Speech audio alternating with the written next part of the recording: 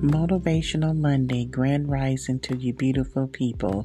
I hope your weekend was nice and pleasant and did something that was relaxing and rejuvenating. I know being on your grief journey, it can be very draining, very emotional, mentally, physically. And I just said, take time out for yourself and just get you to a point where you can find some type of peace. And remember that those beautiful memories that you have of your loved ones that has transitioned over to the other side, that they will want you to find some type of happiness and joy back into your life. I know it's easier said than done, but take that necessary time out for you and be good to you. Before you can be a beacon of light to anyone else, you have to have self-care for yourself first. It has to start with you. So if this is new to you on your grief journey, or you've been dealing with this for some time, just remember to breathe.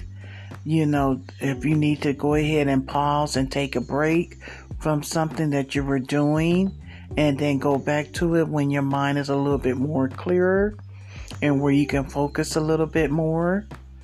And remember, there's a lot of support groups, either online or, in person through Zoom.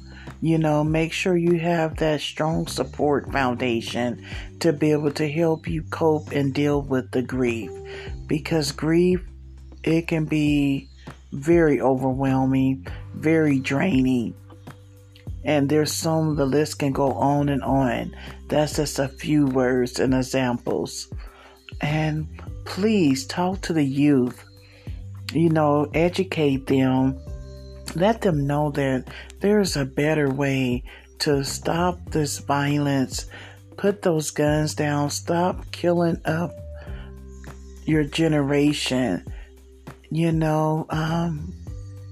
It's very heartbreaking. So my prayers go out globally across the world. We have to start ministering to our youth generation and talking to them and educating them, letting them know that there's a better way. Dealing with a lot of mental illness or different problems that they may be going through as a young child, be able to seek and get that necessary help and know that violence is never the answer. It's not going to solve not one thing. What it does, it makes it a domino effect on the entire family. And so just be mindful of that. And, you never know, by you spreading the love and the word and just letting them know that you're there to support them, to help them, that you're saving someone's life, saving someone's child's life. And with that being said, you beautiful people, have a great week. And I hope today on this Motivational Monday is very motivating for you and inspiring.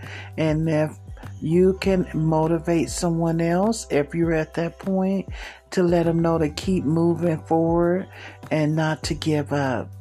Peace and blessings. Until the next time, you all stay safe and stay well. Bye for now.